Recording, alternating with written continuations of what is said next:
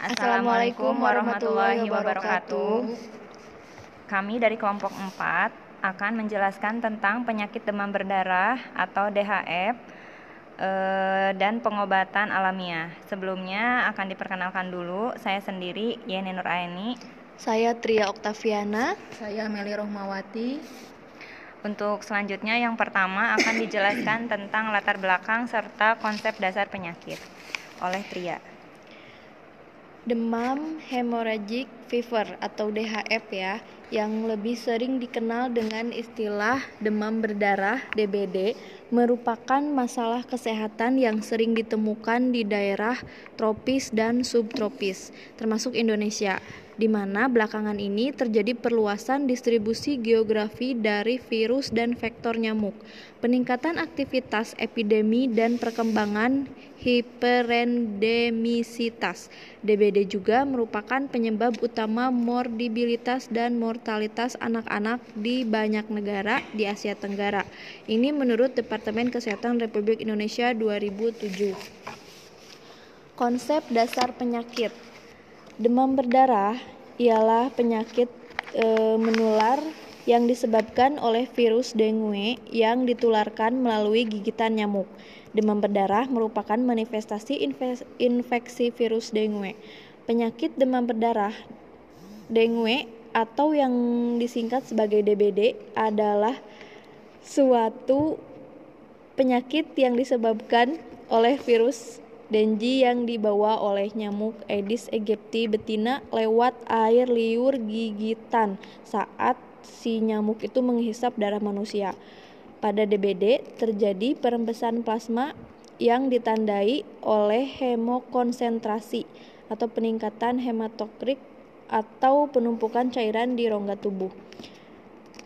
DHF adalah penyakit yang disebabkan oleh virus dengue di sejenis virus yang tergolong arbovirus dan masuk ke dalam tubuh penderita melalui gigitan nyamuk Aedes aegypti.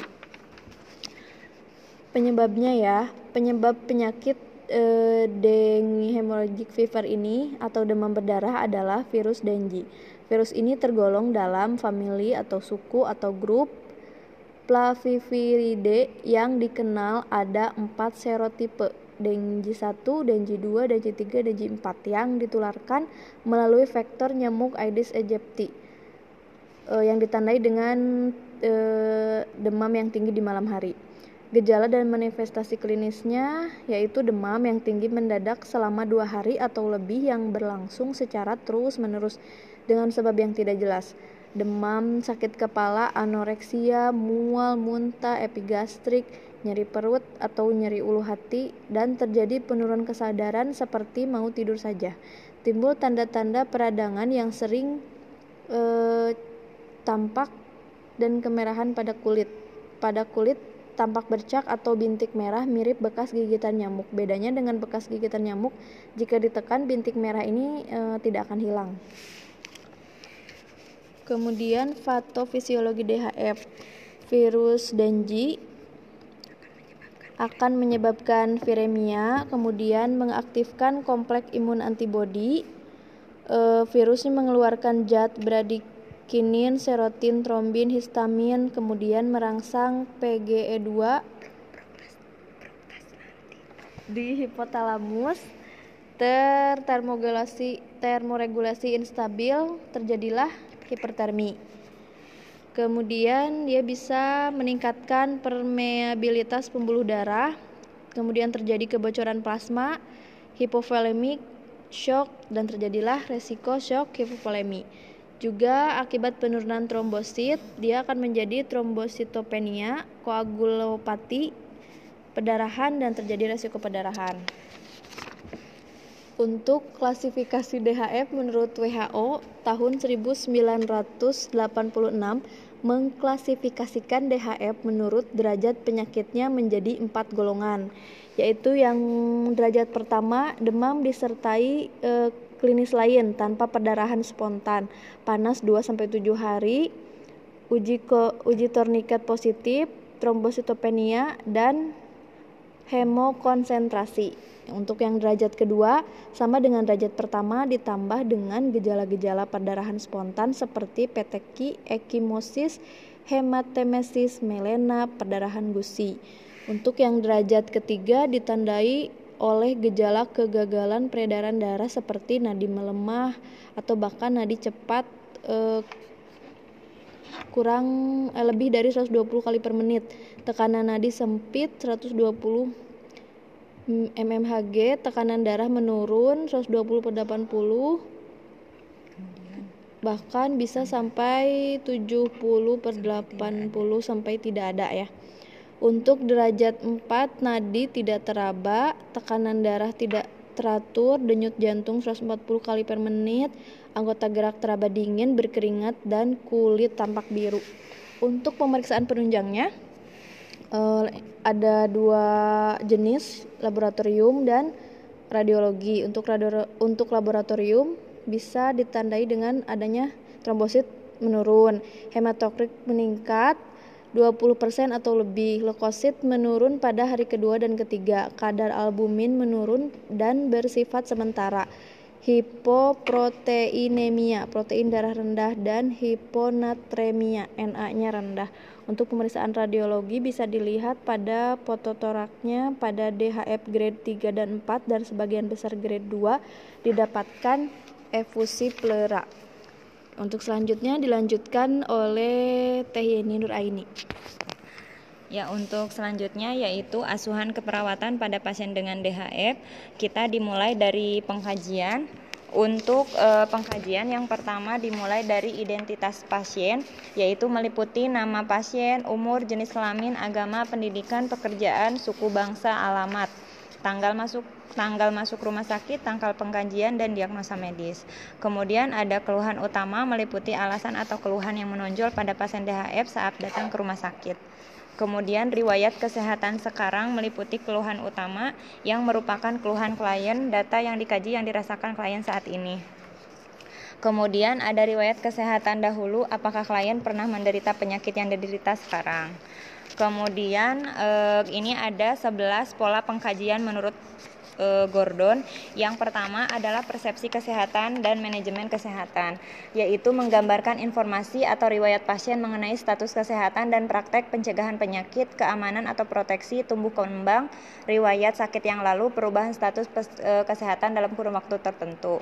Untuk yang kedua yaitu nutrisi metabolik, yaitu menggambarkan informasi tentang riwayat pasien mengenai konsumsi makanan dan cairan, tipe intake makan dan minum sehari, kemudian penggunaan suplemen, vitamin makanan, masalah nafsu makan, mual, rasa panas di perut, lapar, dan haus berlebihan. Kemudian ada eliminasi, yaitu menggambarkan informasi tentang riwayat pasien mengenai pola BAB, BAK, frekuensi karakter BAB terakhir, sama frekuensi BAK.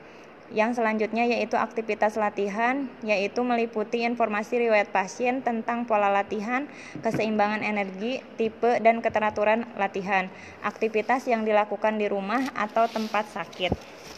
Selanjutnya yaitu istirahat, meliputi informasi riwayat pasien tentang frekuensi dan durasi periode istirahat tidur, penggunaan obat tidur, kondisi lingkungan saat tidur, masalah yang dirasakan saat tidur.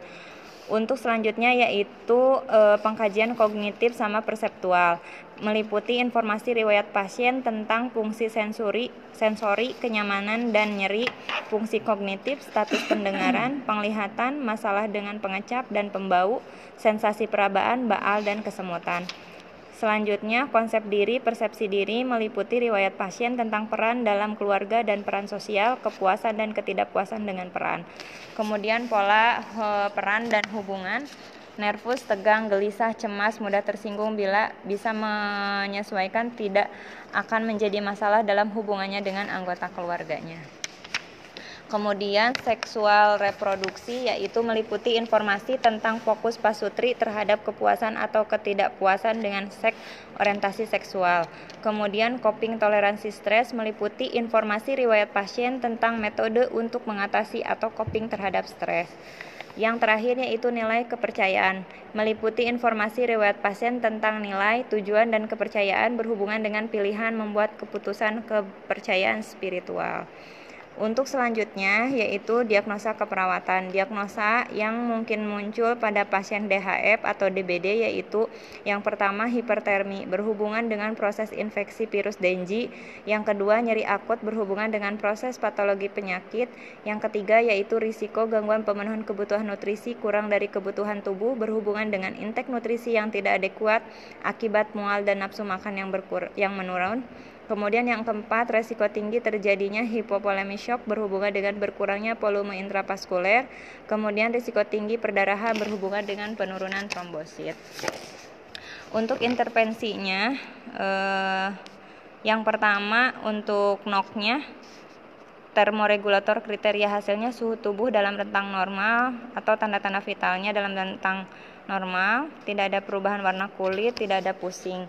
Kemudian untuk NIC-nya paper treatment yaitu monitor suhu sering mungkin, monitor warna dan suhu kulit, monitor tekanan darah, pernapasan dan nadi. Kemudian monitor tingkat kesadaran, berikan antipiretik, kompres pasien pada lipatan paha dan aksila. Kemudian temperature regulation yaitu monitor suhu minimal tiap 2 jam, monitor tanda-tanda hipotermi atau hipertermi. Vital sign monitor yaitu monitor tanda-tanda vitalnya. Untuk yang kedua yaitu nyeri akut berhubungan dengan proses patologi penyakit. Untuk NOC-nya yaitu mampu mengontrol nyeri, tahu penyebab nyeri, melaporkan bahwa nyeri berkurang dengan menggunakan manajemen nyeri.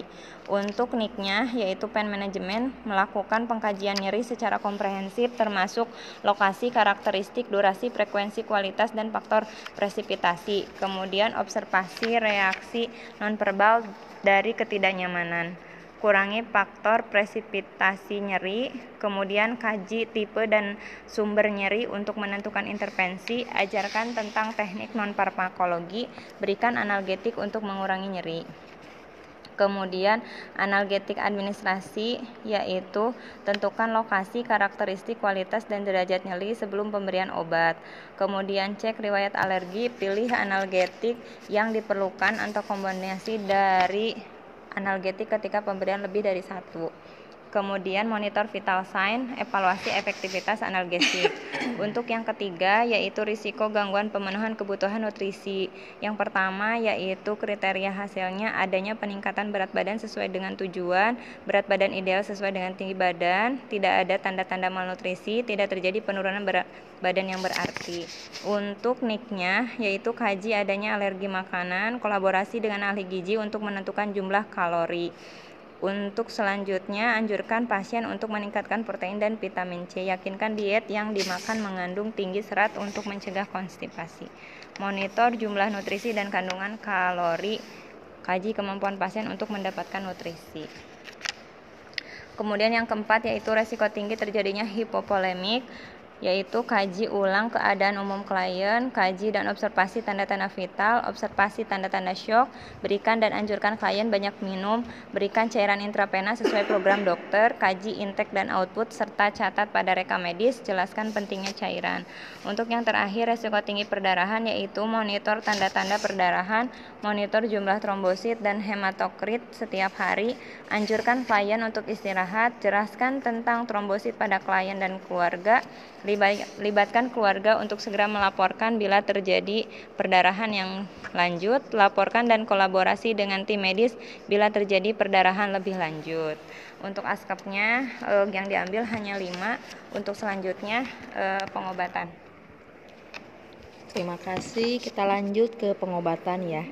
Di sini pengobatan sendiri bagian terpenting dari pengobatannya adalah terapi suportif. Pasien disarankan untuk menjaga penyerapan makanan, terutama dalam bentuk cairan. Jika hal itu tidak dapat dilakukan, penambahan dengan cairan intravena mungkin diperlukan untuk mencegah dehidrasi dan hemokonsentrasi yang berlebih. Kita lanjut ya untuk pengobatan alamiah untuk pasien DBD. Yang pertama yaitu jambu biji, di mana jambu biji ini adalah buah jambu biji memiliki trombinol yang mampu merangsang trombopoietin lebih aktif sehingga dapat memicu pembentukan keping darah baru. Selain itu juga jambu biji kaya akan quercetin, yaitu senyawa kimia alami yang bisa ditemukan dalam berbagai jenis buah dan sayuran. Quercetin dapat menekan pertumbuhan virus dengan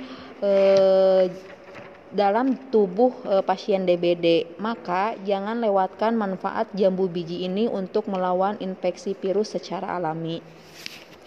Yang keduanya yaitu alang-alang, di mana alang-alang ini adalah suatu jenis tanaman liar yang sudah ribuan tahun dikenal masyarakat Cina. Nah, ini bermanfaat untuk kesehatan. Bahkan saat ini tumbuhan bernama Latin Imperata cylindrica sudah sering diteliti secara ilmiah. Yang selanjutnya yaitu daun dewa, di mana daun dewa ini yaitu daun dewa bisa juga dipergunakan sebagai pengganti angkung. Bila harga pil tersebut dianggap terlalu mahal, tanaman daun dewa ini berbentuk semak. Daun adalah bagian tanaman yang dimanfaatkan sebagai obat. Nama latinnya adalah Gimura segetum, Mer atau Ginura Pseudochina. Nah, di sini termasuk ke dalam famili tumbuhan komposit atau Asteraceae. Tanaman ini dikenal dengan nama daerah Bluntas Cina, daun dewa atau samsit. Herbal yang satu ini dikenal kaya dengan berbagai kandungan kimia seperti sapoin, minyak asiri, flavonoid, dan tanin. Dengan kandungan kimia tersebut, tumbuhan ini bermanfaat sebagai antikoagulan atau bisa mencairkan bekuan darah, stimulasi sirkulasi, menghentikan perdarahan, menghilangkan panas atau membersihkan racun. Itu manfaat dari daun dewa ya. Nah, yang selanjutnya yaitu angkak, di mana angkak ini yaitu sudah banyak berbagai penelitian yang dilakukan untuk membuktikan mengenai angkak sebagai obat demam berdarah alami. Perlu diketahui, angkak adalah salah satu jenis beras merah dari Tiongkok yang difermentasi dengan ragi Monascus purpurus. Sebuah penelitian dari IPB tahun 2012 menunjukkan bahwa pemberian kapsul angkak dapat meningkatkan trombosit pada tikus putih yang dibuat trombositopenia atau kadar trombosit dalam darah yang rendah. Seperti yang kita ketahui bahwa pasien DBD itu mempunyai kadar trombosit yang rendah, yang membuat penyakitnya semakin parah. Dengan pemberian angkak yang dapat membantu peningkatan kadar trombosit, maka pasien DBD kemungkinan lebih cepat sembuh. Selanjutnya yaitu daun pepaya. Daun pepaya, 2 penelitian dari India telah meninjau laporan penelitian yang telah dilakukan dan mendapatkan bahwa ekstrak daun pepaya dapat membantu meningkatkan angka trombosit dalam darah seseorang yang mengalami demam berdarah dengue. Ini diduga karena daun pepaya dapat membantu menstabilkan dinding sel keping darah sehingga tidak mudah dihancurkan oleh virus dengue. Selanjutnya, Anda bisa menggunakan 50 gram daun pepaya